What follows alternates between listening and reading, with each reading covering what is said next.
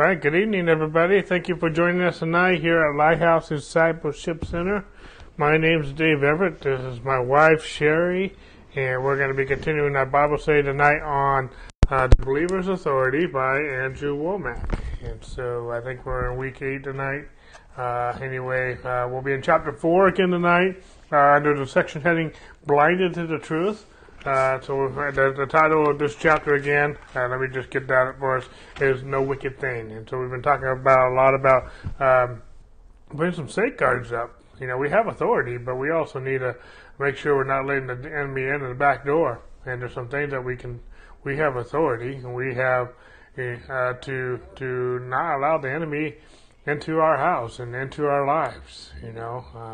And so, anyway, we'll be talking about that a little bit more in just a minute. Just so you know, all of our Bible studies are archived on our website, lighthousediscipleship.org, as well as our YouTube channel, Lighthouse Discipleship Center. And we thank you again for all of our financial partners who have partnered with us in this ministry, in this church, so we can bring the gospel to you and all around the world.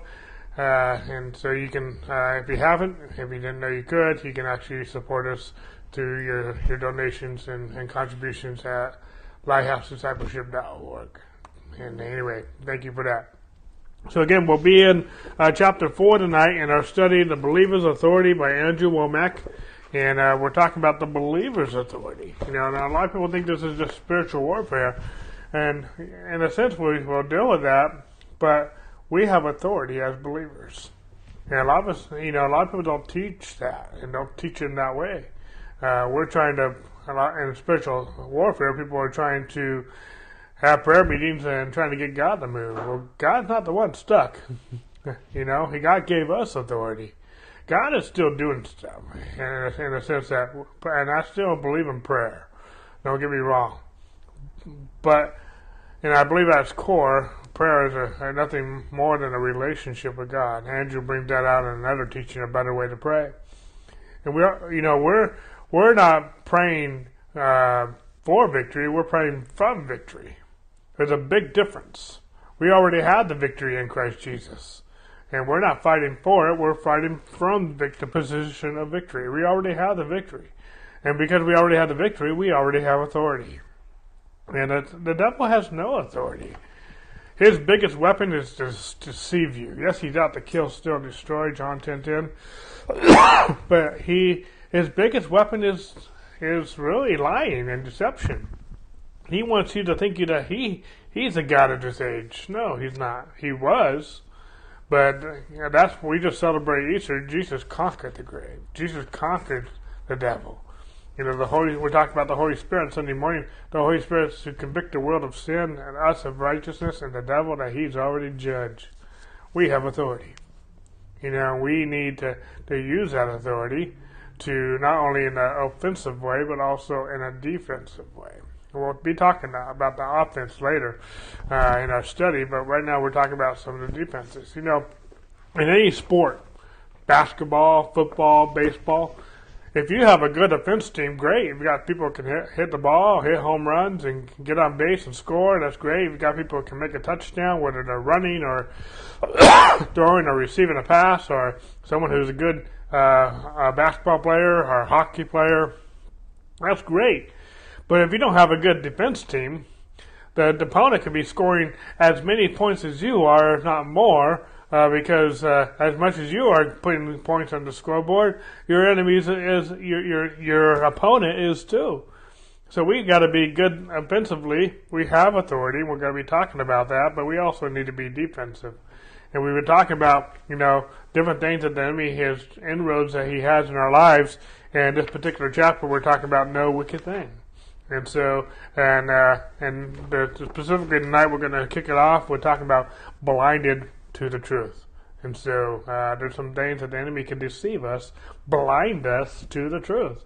And that is, we can use all the authority we want, but if we're blinded to the truth, the enemy is just going to eat our lunch and pop the bag. And so, anyway, Shay? And you know, one of the greatest deceptions of Satan is to distract us from our purpose. Each person has a God-given purpose, but also the church has a purpose to bring the gospel to the world and to love one another and be in unity. And Satan has deceived the church that it's okay to be offended at someone or bitter or hurt, or it's okay to destroy one another, and that's completely a lie from the enemy. We're to build each other up. My gift might be different from yours, but if you're a believer, you're part of the body of Christ, and we are to work together alongside one another. But let's. All right, so Sherry's going to read for us, and she'll be our narrator, and then we'll talk about it. In this spiritual battle, Satan takes advantage of the words we say. For by the words thou shalt be justified, and by thy words thou shalt be condemned. Matthew 12:37. When we don't realize just how important our words are, we speak forth foolishness, doubt, unbelief, and other things that allow Satan to devour us because we let down our guard. Part of Paul's commission from God, and ours as well, is to turn them from the power of Satan unto God. Acts 26:18. Many people don't really recognize that Satan is dominating, exerting power in their lives. They just think it's circumstances, fate, or luck. This scripture makes it very clear that they have been under the influence of the devil. You hath he quickened, who were dead in trespasses and sins, wherein in time past ye walked according to the course of this world, according to the prince of the power of the air, the spirit that now worketh in the children of disobedience, among whom also we all had our conversation in times past in the lust of our flesh, fulfilling the desires of the flesh and of the mind, and were by nature the children of wrath, even as others. Ephesians 2, verses 1 through 3. Before we converted to Christ, we were by nature children of Satan. We lived our lives under his influence and dominion, blinded to the truth, in whom the God of this world hath blinded the minds of them which believeth not, lest the light of the glorious gospel of Christ, who is the image of God, should shine unto them. 2 Corinthians 4:4. The devil is actively at work today, hardening people and blinding them from the truths of the gospel. This is not a passive battle. He's aggressively pursuing and trying to destroy people. One of the reasons why the enemy has such a stronghold on so many people is that the church hasn't really recognized the spiritual battle we're in. So just backing off, chapter 1, we have to realize we are in a spiritual battle. And we started off this chapter last week talking about how words are important and being hung by the tongue. The power of life and death are in the power of the tongue. We can, words that we say are powerful. And one of the inroads that the enemy has in our life is, first of all, we don't even know we're in a battle. Second of all, we don't realize the power of our words. Where there's envy and strife, there's every evil work. James 3:16.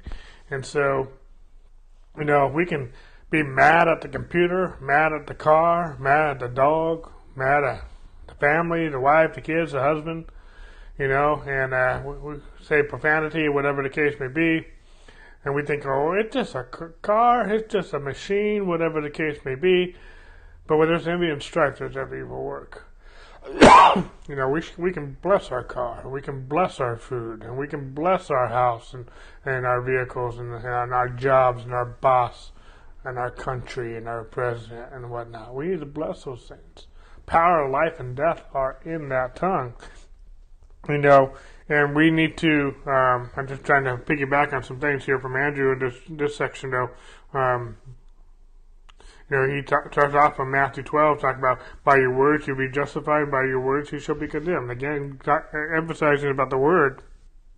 And then he goes on to say, in 2 Corinthians 4:4, in whom the God of this age has blinded the mind of them who do not believe, lest the light of the gospel of the glorious gospel of Christ, which is the image of God, should shine on them.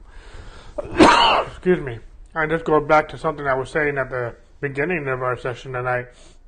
Through deception, the enemy wants to, one of his number one tactics is to blind us from the gospel. He wants to blind us. He wants to veil that gospel, because it's the gospel that's going to set us free. The gospel is the power of God unto salvation to everyone who believes. But he'll do everything he can to blind us from that gospel. And so where Andrew says around us, before we were converted, we were by nature children of Satan. We lived in our lives under the influence of the dominion and blinded by the truth. Most of us don't realize this or not, but before you were saved, you were under the control of the devil. Some of you realize that pretty much so. And some of you think you're still under the control of the devil. Well, that depends if you're allowing him or not. Whether it's envy and strife, there's every evil work. But now that we're born again, he also says from Ephesians chapter 2 that we were dead in our trespasses and sins. We were, but now we're alive to God. Paul says in Romans 6 chapter verses 1 to 11, Romans chapter 6 verses 1 to 11, but he concludes in verse 11, says, reckon yourselves to be dead to sin and alive to God in Christ Jesus. We were dead. We need to reckon two things. We need to come to the conclusiveness of two things: that we are dead to sin and we are alive to God in Christ Jesus.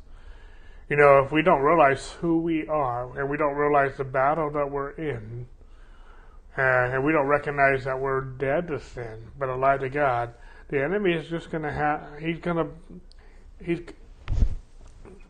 if we don't know those two things, the word behold means to see with the mind.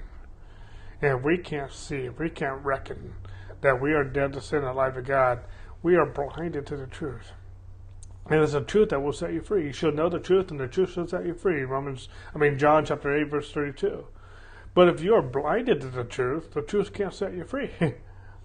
If you don't know who you are, what you have in Christ Jesus, and if you don't realize that you are in a battle, and Satan's out to kill, steal, and destroy you, and he will use deception, he will even use the words that you say.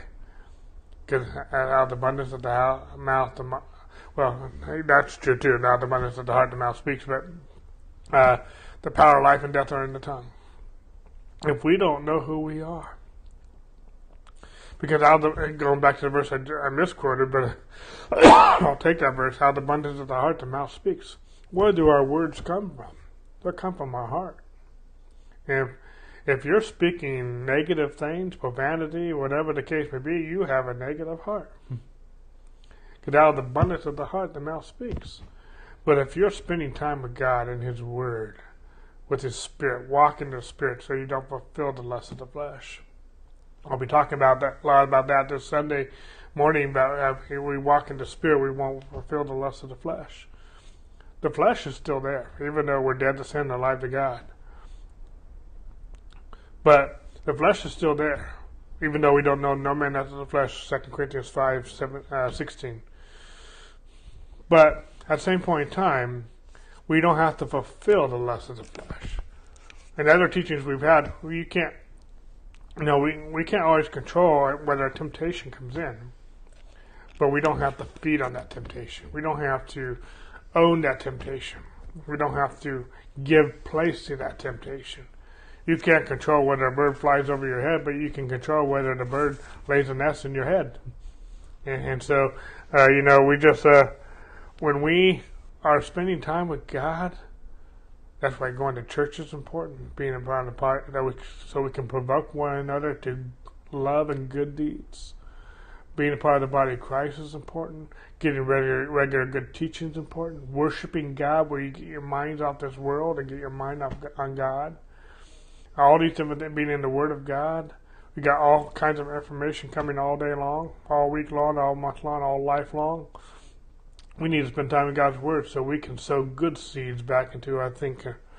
But, if we will keep our mind stayed upon Him, if we will abide in Him and His Word abides in us, we can't do nothing without Him. And And so our authority comes from him, but we need to abide in him. We need to have a relationship with him. And if we're not, it says in John 8 that we should know the truth, and truth will set us free. But the verse before that says that we should be his disciples. A disciple is a disciplined learner. And unless you are a disciplined learner, a disciple, you're not going to know the truth. And so the truth can set you free. It's through discipleship that you even know the truth. But if you're not being discipled, you're going to be blinded by the truth. Because the devil doesn't take a day off. He doesn't have holidays. He doesn't have vacations. 24/7, the devil is trying to kill, steal, destroy using deception. He doesn't take time off. And when you're taking it easy, when you just kind of kick back, the devil loves that. I'm not saying we can't rest and have some R&R. I'm not talking about that. But when David fell with Bathsheba, it was when he was resting on the rooftop when he should have been in battle. A lot of times, it's not when we're going through a storm that our darkest hour. Sometimes when everything's okay and we're not going through a battle, sometimes that's when we are more susceptible to fall. We need to keep our mind stayed upon him. And so we won't be blinded from the truth. There's so much more I could say about this. Do you have something you want to share? No. And this whole study is not to get on people, like Andrew said. It's to help bring the truth and the light out so we can see where we are deceived, so that we can walk in victory. I was listening to one of the Bible classes we have on our website today, earlier today, and the Dwayne Sheriff was speaking, and he made a comment which I really appreciated. He was talking about Jesus being the ultimate sacrifice, and that Jesus only needed to be sacrificed once and for all, and he completed it. He didn't have to keep repeating like the Old Testament priest, where they would have to do sin offering over and over again. And he even made a joke that, hey, you might have brought your offering to the priest, but by the time you got to your tent, you probably had sinned somewhere along the way, so you needed to just turn around and bring an offering. But his point was, in the Old Testament, the priests never sat down. They could not meet the sin requirement with all the offerings they ever offered, because it wasn't good enough. All those offerings were not good enough. Yet when Jesus went to the cross and he became our sacrifice, and he once and for all not only forgave us of our sins, but purchased of our sins, and he died on the cross, and he was buried, and he rose again. When he went to be at the right hand of God, he sat down on the throne. He didn't have to keep standing to keep repeating the sacrifice. He sat down and won the victory. That means we, as his disciples, as his believers, have the victory because of what Jesus did. And Satan's trying his darnest to keep that from us, to deceive us, to blind us, so that we don't walk in that victory. But Jesus only needed to pay that sacrifice once and for all, and he gave that victory to us for us to walk in. And so Andrew, in his revelation, through this teaching and trying to bring it across, that we as believers have believers' authority because of what Jesus did. Amen. Let's read some more. Corrupting good manners. As a minister of the gospel, I use daily programs on both television and radio to share the truth of God's word all around the world. However, many of the other programs people watch and listen to on television and radio are used of the devil to strengthen his influence and control. Both non-believers and Christians alike are plugged into them and, to one degree or another, are fed a steady diet of ungodliness, sexual immorality, violence, strife, hatred, and sarcasm. We allow this sewage to pour into our homes, and Satan uses it in our lives. It's not that television or radio are evil in and of themselves. God is using both of them mightily to advance his kingdom. The problem is that Satan also uses the vast majority of their programming not to build up, but to destroy people's lives. Some people think, oh, I can watch this stuff and it doesn't affect me. God's word says they're deceived. Be not deceived. Evil communications corrupt good manners. 1 Corinthians 15:33. You may convince yourself that you're not being influenced or corrupted, but the word reveals otherwise. You simply cannot maintain your spiritual equilibrium while indulging your eyes on ungodliness. David, the man after God's own heart, understood this. He said, I will set no wicked thing before mine eyes. Psalm 101, verse 3. As a follower of the Lord Jesus Christ, you need to make the same commitment, saying, I will not watch anything wicked. I refuse to paint a picture on the inside of me of lust, anger, immorality, hatred, strife, or murder. I recognize that every time I open myself up to such things, there is a negative spiritual power there waiting to gain an inroad into my life. By God's grace, I will not give the devil any access into my life. That is really good stuff, and just to piggyback on what something Sherry said a minute ago, this is not to get on anyone's case, but at the same point in time, Paul says it this way in Thessalonians, he says, I come to perfect that which is lacking in your faith. And it's not that, I need this teaching too. We all need this teaching too. Sometimes all scripture is proper for reproof, for correction, for training in righteousness, so the man of God might be thoroughly equipped for every good work. And going back to everything we've been talking about and repeating what Andrew's saying here, evil communication corrupt good manners. And how David said, I will set no wicked thing before my eyes. Jesus also said in Matthew 7:7, or Matthew 7:7, I think it's in Matthew 7, it might be in Matthew 6, but he says, the eyes are the lamp of the body. If the eyes are bad, the whole body's bad. It's like the little children's song I remember hearing growing up. Be careful, little eyes, what you see. Be careful, little ears, what you hear. We need to be careful what we're putting in. If you think, and many times we do, that what you're listening to, what you're seeing, is not going to affect you because you're mature enough. That's pride, and you're deceived. And I don't say that to hurt you. I don't say that to get on your case. I say that to help you. If you think whatever you're listening to, whatever you're watching, doesn't affect you, because you're spiritual enough. First of all, no one's spiritual enough to control the flesh. Again, that's not how it works. The Bible says to be naturally minded is death. To be spiritually minded is life and peace. And if you think you are strong enough to toy with junk and sewage, then you're deceived. Evil communication corrupts good manners. I also like to take the opposite of that. Good communication, edifies good manners, if I can put it that way. That's why being around the body of Christ is good. The early church met daily. And yet we think we're spiritual by meeting 1 or 2 days a week.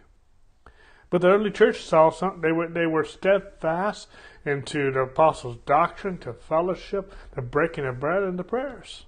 They were steadfast, constant. Yes, the Word of God. Yes, praying. Yes, communion. But at the same point in time, they were also steadfast with fellowship. You can't grow, you can't mature the way you should without fellowship. It can't just be fellowship and no word. It needs to be all 4 of those things. The early church, our core values of this church go based on Acts chapter 4, where it says they were steadfast in the apostles' doctrine, to fellowship, to the breaking of bread, and to prayer. And we need to be steadfast in all 4 things. But at the same point, we marvel at ministers like Wigglesworth. We marvel at different ministers through the years and through the centuries. And yet they were like David and said, I will not allow no wicked thing. Wigglesworth would not allow a newspaper in his house. This is before TV. I don't think he would allow TV. I'm pretty sure he would not allow social media. He wouldn't allow that. Wigglesworth would not allow, he says, He would, he said, you cannot come in my home with a newspaper. Back in those days, newspapers were popular because they don't have television and technology like we have today. But he wouldn't allow it.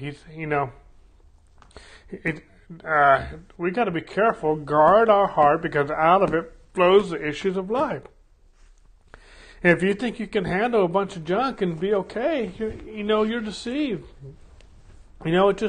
It's like putting sewage in your water, putting sewage in your system, and like it's okay. It's kind of like the mother. I know I've heard the story said many different ways, but the mom made some brownies for a bunch of boys, and they were getting ready to have some brownies, and she said, "Oh, by the way, I just put a little bit of dog poop in there, just a little bit. I didn't put the whole thing in there. I just put a little bit."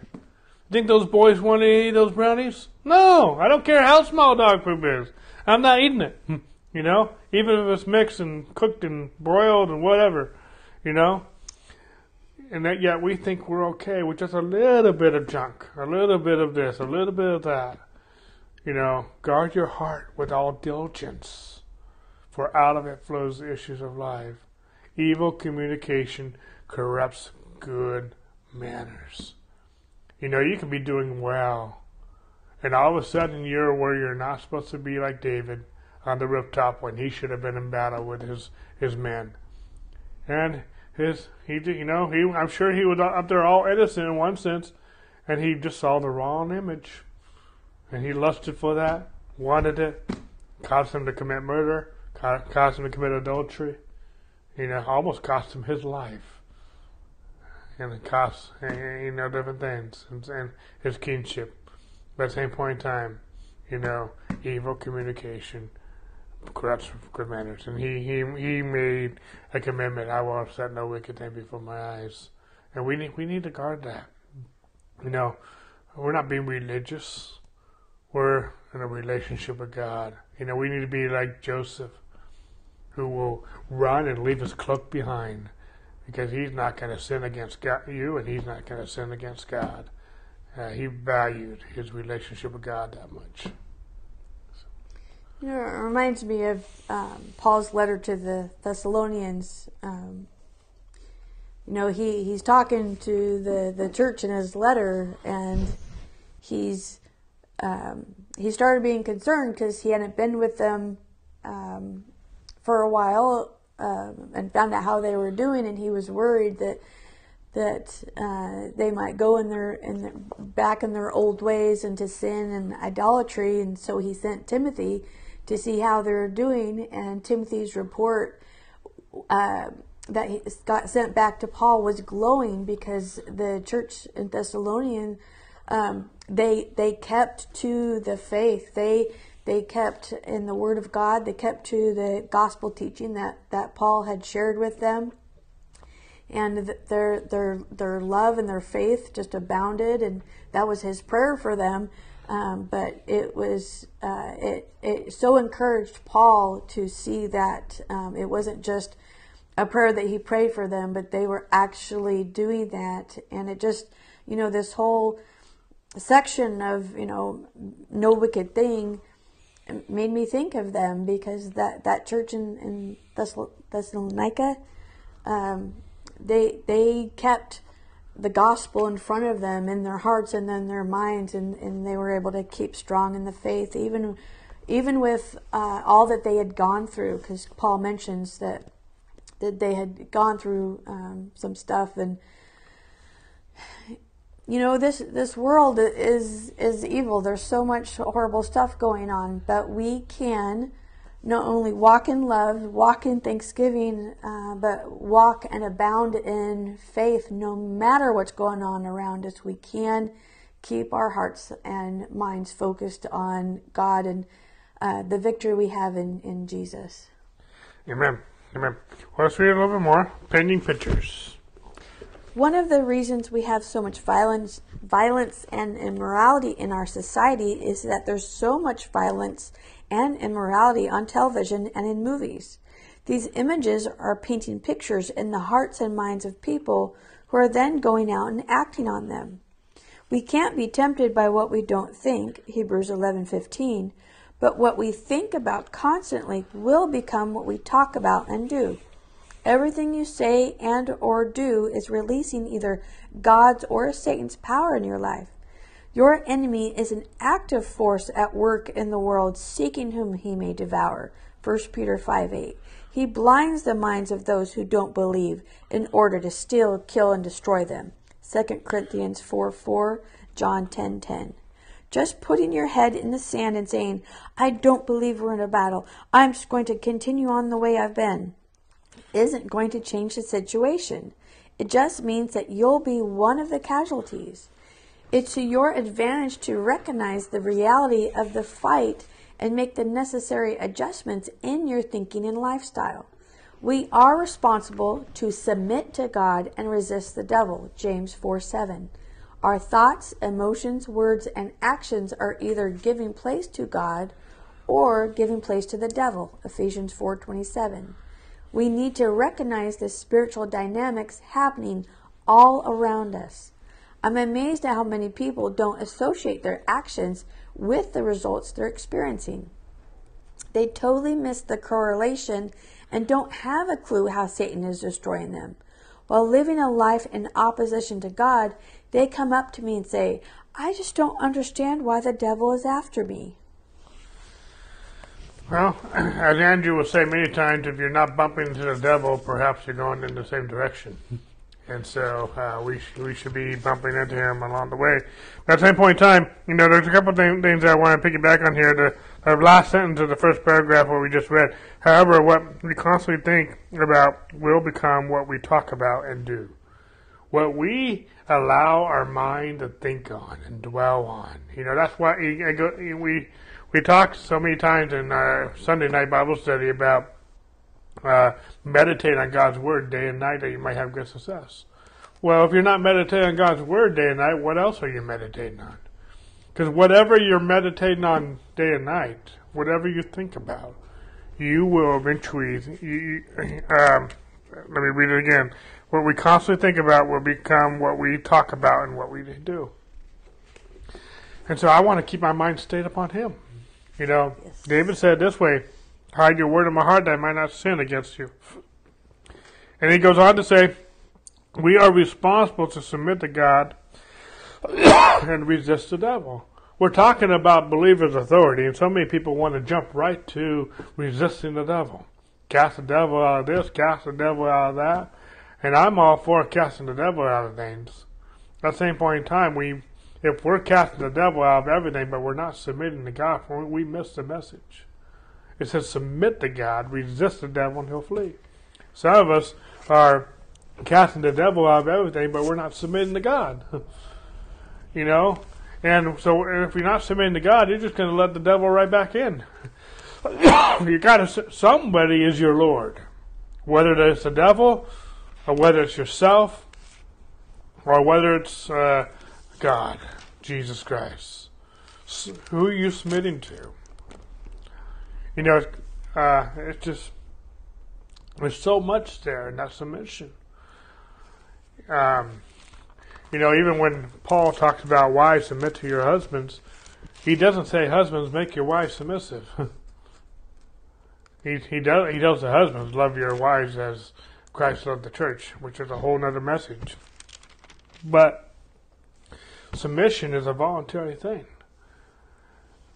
I can't make anyone submissive. I can make someone comply, but I can't make them submissive. Submission comes from the inside. We need to choose to submit to God. How are you going to submit to God when you don't even know what God says? You don't have any relationship with Him and His Word and His church, His body, His pastors, whatnot.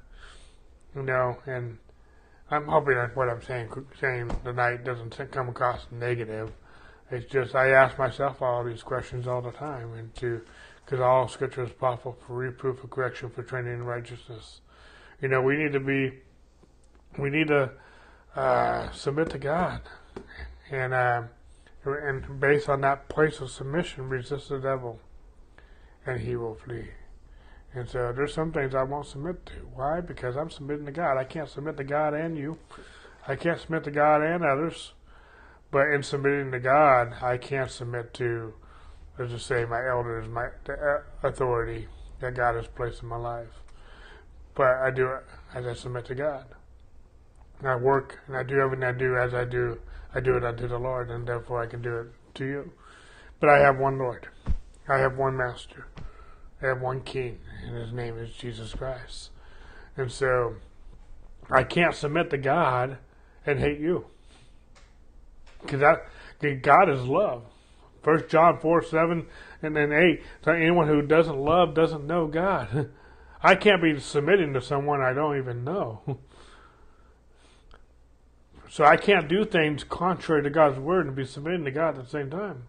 It's an oxymoron. It doesn't work. It's just like you can't have dry water. You can't have cold fire. Oil and water don't mix. I can't submit to God to be sinning at the same time. Because I'm not. It doesn't work. I submit to God. I resist the devil, and he will flee.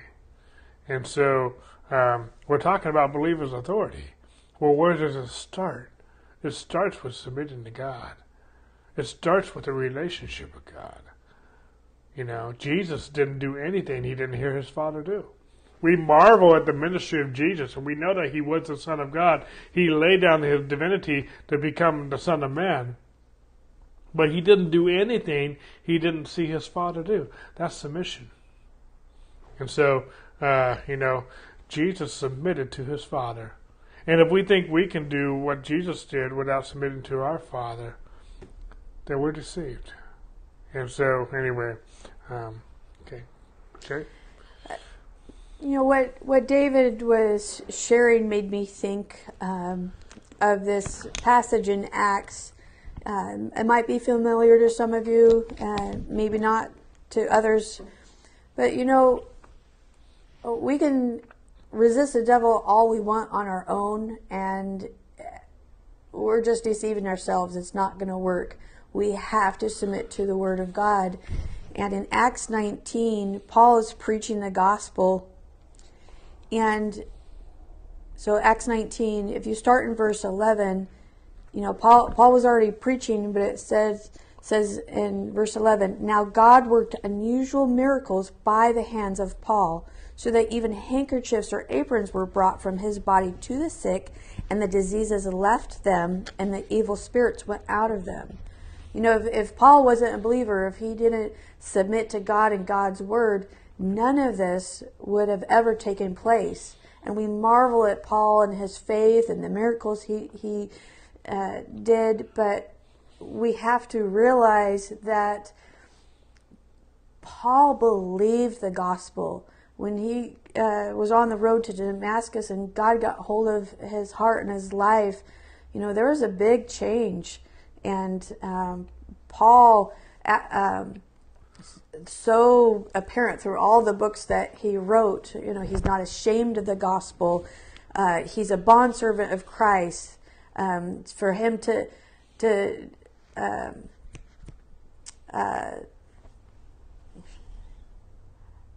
okay, I have a couple verses right in my head mixed together, so if I quote one, it's going to be quoting like three of them. But but it's Christ first and foremost in these verses that are running through my head. But in Acts 19, it talks about these miracles, but then it goes on into that was verses 11 and 12. Then in 13, then some of the itinerant Jewish exorcists took it upon themselves to call the name of the Lord Jesus over those who had evil spirits, saying, "We exorcise you by the Jesus whom Paul preaches." Also, there were 7 sons of Sceva, a Jewish chief priest, who did so. And the evil spirit answered and said, "Jesus I know, and Paul I know, but who are you?" And then the evil spirit overpowered them. And it's just, proof that, Paul lived by the gospel, and he was able to use his believers' authority to heal the sick and cast out demons. But these people who thought that was really cool, that they could do it too, didn't realize that the name of Jesus is not a magic phrase. It is a person. Jesus is a person. He is the Son of God who went to the cross for us and won the victory for us. Paul knew that. He lived and breathed the gospel. So he was able to walk in that authority. But these people, they didn't submit to God. They didn't understand any of it. And so they were overpowered instead.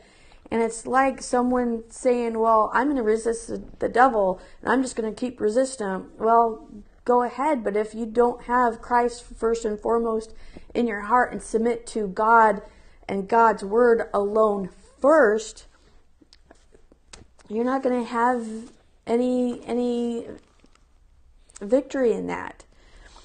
But if you read further down, so that I'm going to skip ahead to verse 17 says, this story of what happened became known both to all Jews and Greeks dwelling in Ephesus, and fear fell on them all, and the name of the Lord Jesus was magnified. In verse 20, so the word of the Lord grew mightily and prevailed. You know, the whole point of this, that I'm piggybacking on what Dave said, if we don't submit to God first, we're not going to be able to do anything. And if we think that we just want to be cool and cast out demons and work miracles, well, you know, I hope that's I'll just say it this way, I'm not happy for you, because without Jesus, without God in your life, without submitting to God first, you know, what's the point? What have you actually accomplished if you cast the devil out, but you're not submitting to God? Yeah. What have you actually accomplished? What, you know, the worst thing about hell will be, not only will the devil be there and will be tormenting, the worst thing about hell is there's no God. And so, you know, the best thing about heaven is not just so much that we get to live for eternity in mansions and streets of gold. God's there. And so, a life casting the devil out, everything is not the goal. Having a relationship with God is. Yes, in having a relationship with God, we're going to resist the devil and he's going to flee. But the goal is a relationship with God. What have we accomplished? And when we get someone, you know, there's certain behaviors, I can mention hundreds of sins and behaviors that are horrible. But if all you do is control someone's addiction, but they don't have a relationship with God, what did you accomplish? Christianity is not about behavior modification. Christianity is about a relationship with God. In that relationship, our behavior will change from the inside out, not the outside in. If all we do is change our behavior on the outside, but we never change who we are from the inside, we're just like someone decorating a Christmas tree. It might be beautiful, but it's dead. It's not real fruit. It's not real ornaments. They're fake. And I'm not downplaying the Christmas tree. I'm just using that as an analogy. But a fruit tree full of blossoms and life from the inside out is beautiful. It's real. It's genuine. It's transformation. It's life. It's not phony. And as Andrew was saying in other teachings, we're either living supernaturally or we're living superficially. And religion is superficial. It's superficially. A relationship with God is supernatural. And you will live holier with a relationship with God than you ever did by your own self-will.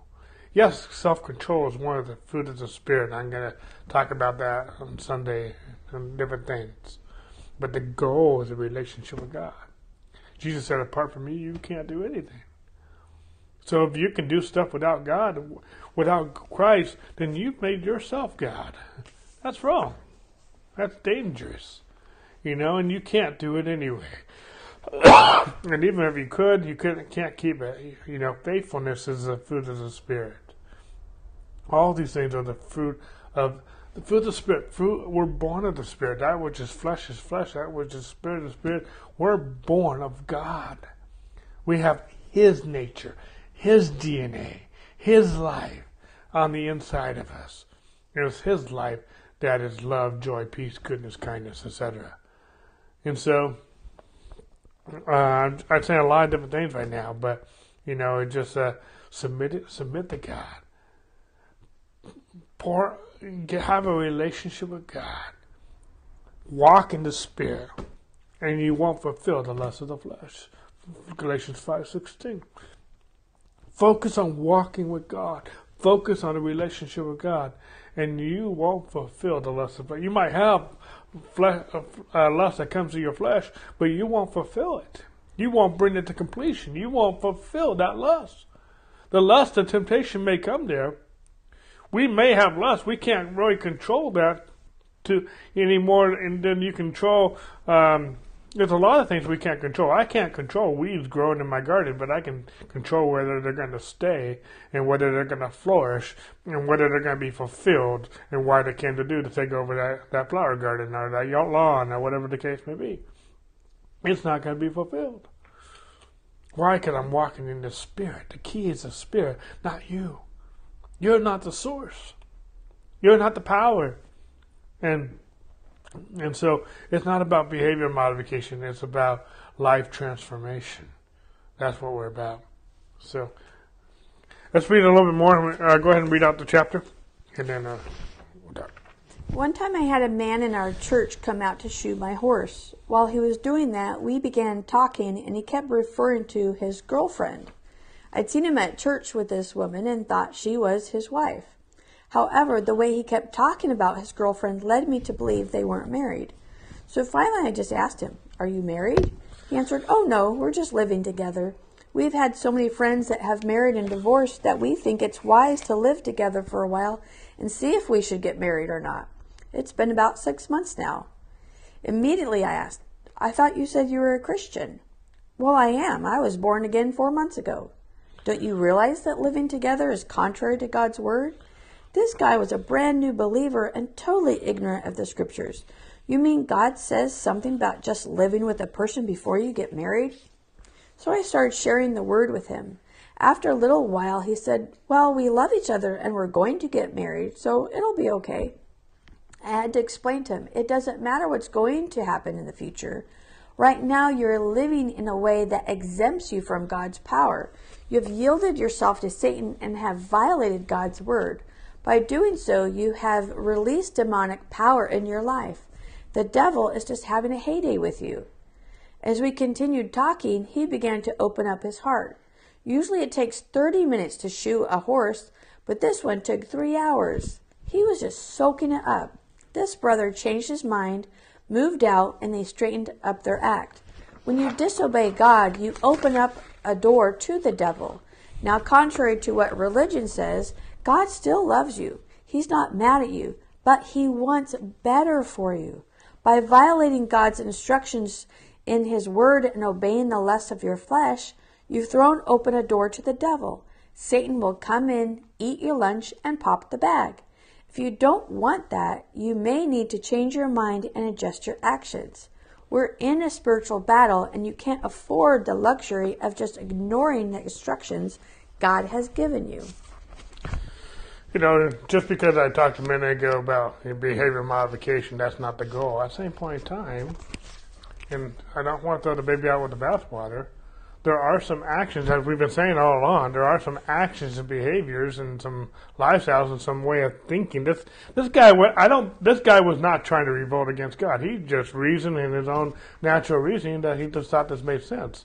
He didn't even have the scriptures and the knowledge to know that way he was doing wrong. But when he realized what he's done wrong, he changed his act. Some people just don't realize what they're doing is wrong. But when you do, then change it. Make some adjustments. Maybe you are watching too much news or this or that or Facebook or whatever the case may be. It's one thing it's one thing to do something wrong and you didn't know it was wrong. It's another thing to do something wrong, you know it's wrong, but you're just going to do it anyway. One's rebellion and stupidity. And the other one is, it's just ignorance. They both can have a sense of stupidity to it, but there's a difference between ignorance and flat out rebellion. But at the same point in time, that's not what the message is so much about. God still loves you even if you're sinning. But you're still, and just because God loves you does not change the fact whether you are opening the door to the devil to have his way in your life.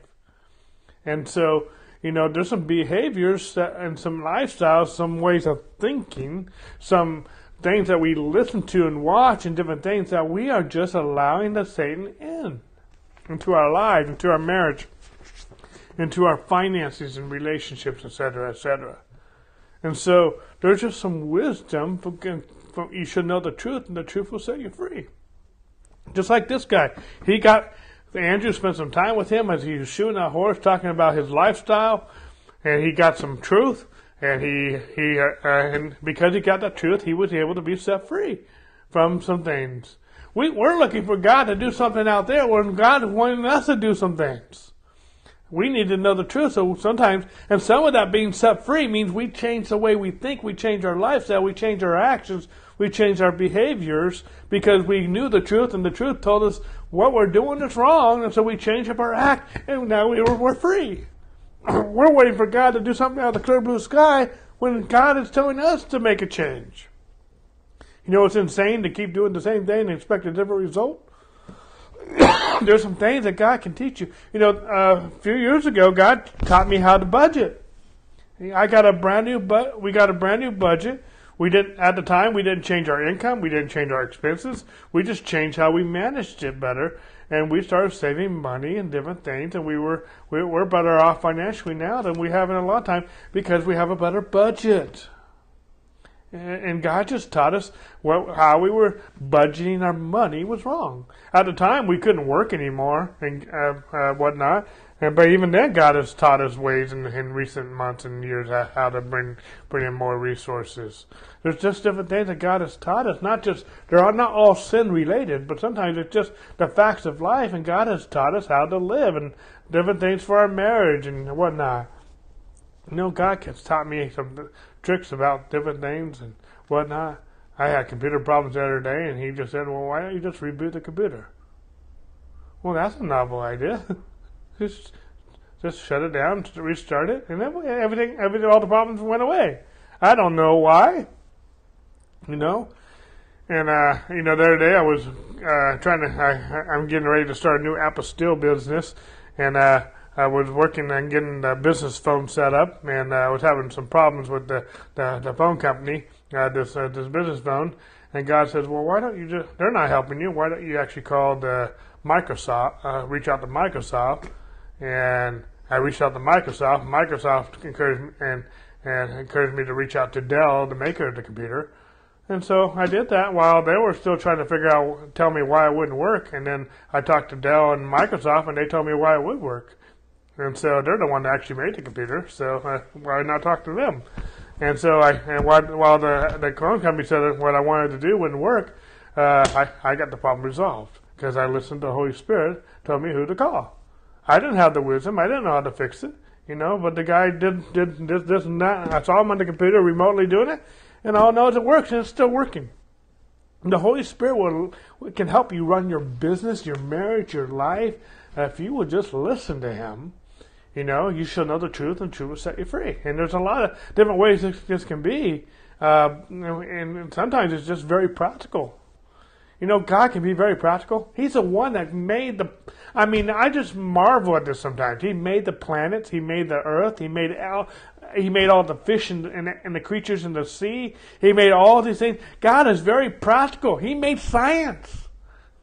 He made practical. He invented practical. I understand we have some supernatural things, but the supernatural God created the natural earth and everything, how the planets work, from all the planets in the universe, God can be very, very practical. And so anyway, I can get off that horse. So anyway, can I share? But to piggyback on Andrew and Dave, Andrew's example of this story where he ministered to this man shoeing his horse, a couple things stood out. One is that Andrew didn't jump down this guy's throat and just get on him for his sin. He just shared, hey, did you know in the Word of God, this is what it says about that?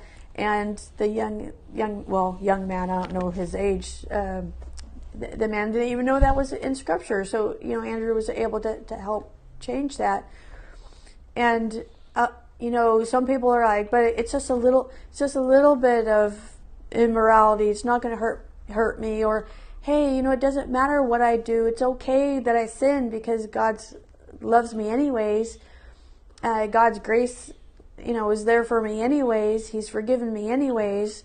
Well, God's grace and love and mercy and forgiveness isn't for us to go out and sin as much as we want. God's love and mercy and grace teaches us to deny ungodliness, to turn away from sin so that we can live that out, the abundant life. We just talked about it the other day. I can't remember if it's in this study or our Sunday night Bible study, but we have an abundant life, a life to live to the full. And if we're letting in, opening the door to Satan or letting any sin in, sin is, our flesh might want it for the moment, but it's just a lust thing.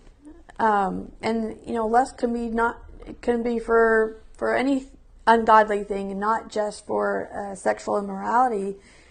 And I'm this close to getting on my soapbox and start preaching, but I know we're almost out of time. But this whole the rest of this chapter that we read in Andrew's story, when we open the door to Satan and we allow things in, we open the door to all sorts of evil things, to wrath and you're thinking, wrath, well, I'm not mad at anybody, but I want to be in my sin. Well, that's completely up to you, but you will be much happier not living in that sin or not allowing that in your life. And just look at Paul the Apostle. I know I keep throwing him out there, but I've been reading his letters, so I think about him a lot. Before he was saved, he was helping murder people. He was going after the church and being religious, and he thought he was being cool, but he was just, people were afraid of him, and it just was not good. But then Jesus got a hold of his heart and his life, and his conversion is just amazing, how he gave himself to the Lord. And a lot of what has helped me in my Christian life all comes from Paul. And Paul is, don't look at the things of the past, look to the future, look at the prize, of this race of life that we're living, and it's Jesus Christ. And, Paul, throughout all his epistles, are helping the church see that it's not okay to live in sin, but it is okay to live out that godly life that God has called us to love one another, to be in unity as a church, to abound in faith, to have a life full of thanksgiving. And Andrew's book basically boils down to this, and submitting to God, and God has so much for us that's good. And if you're okay with it's just a little bit of sin, well, do you really want to give up all that God has for you for a little bit of sin that can distract you from your purpose in life, from your victory in Christ? Awesome. Very good. Very good. Well, we're out of time, so we'll pick it up next week here, chapter 5. We'll talk about, I think, unconditional authority. So we'll start getting into some of the good stuff. Not that it's all good, but anyway. Lord, we worship you. We thank you for the cross. We thank you, Lord, that we can have a relationship with you.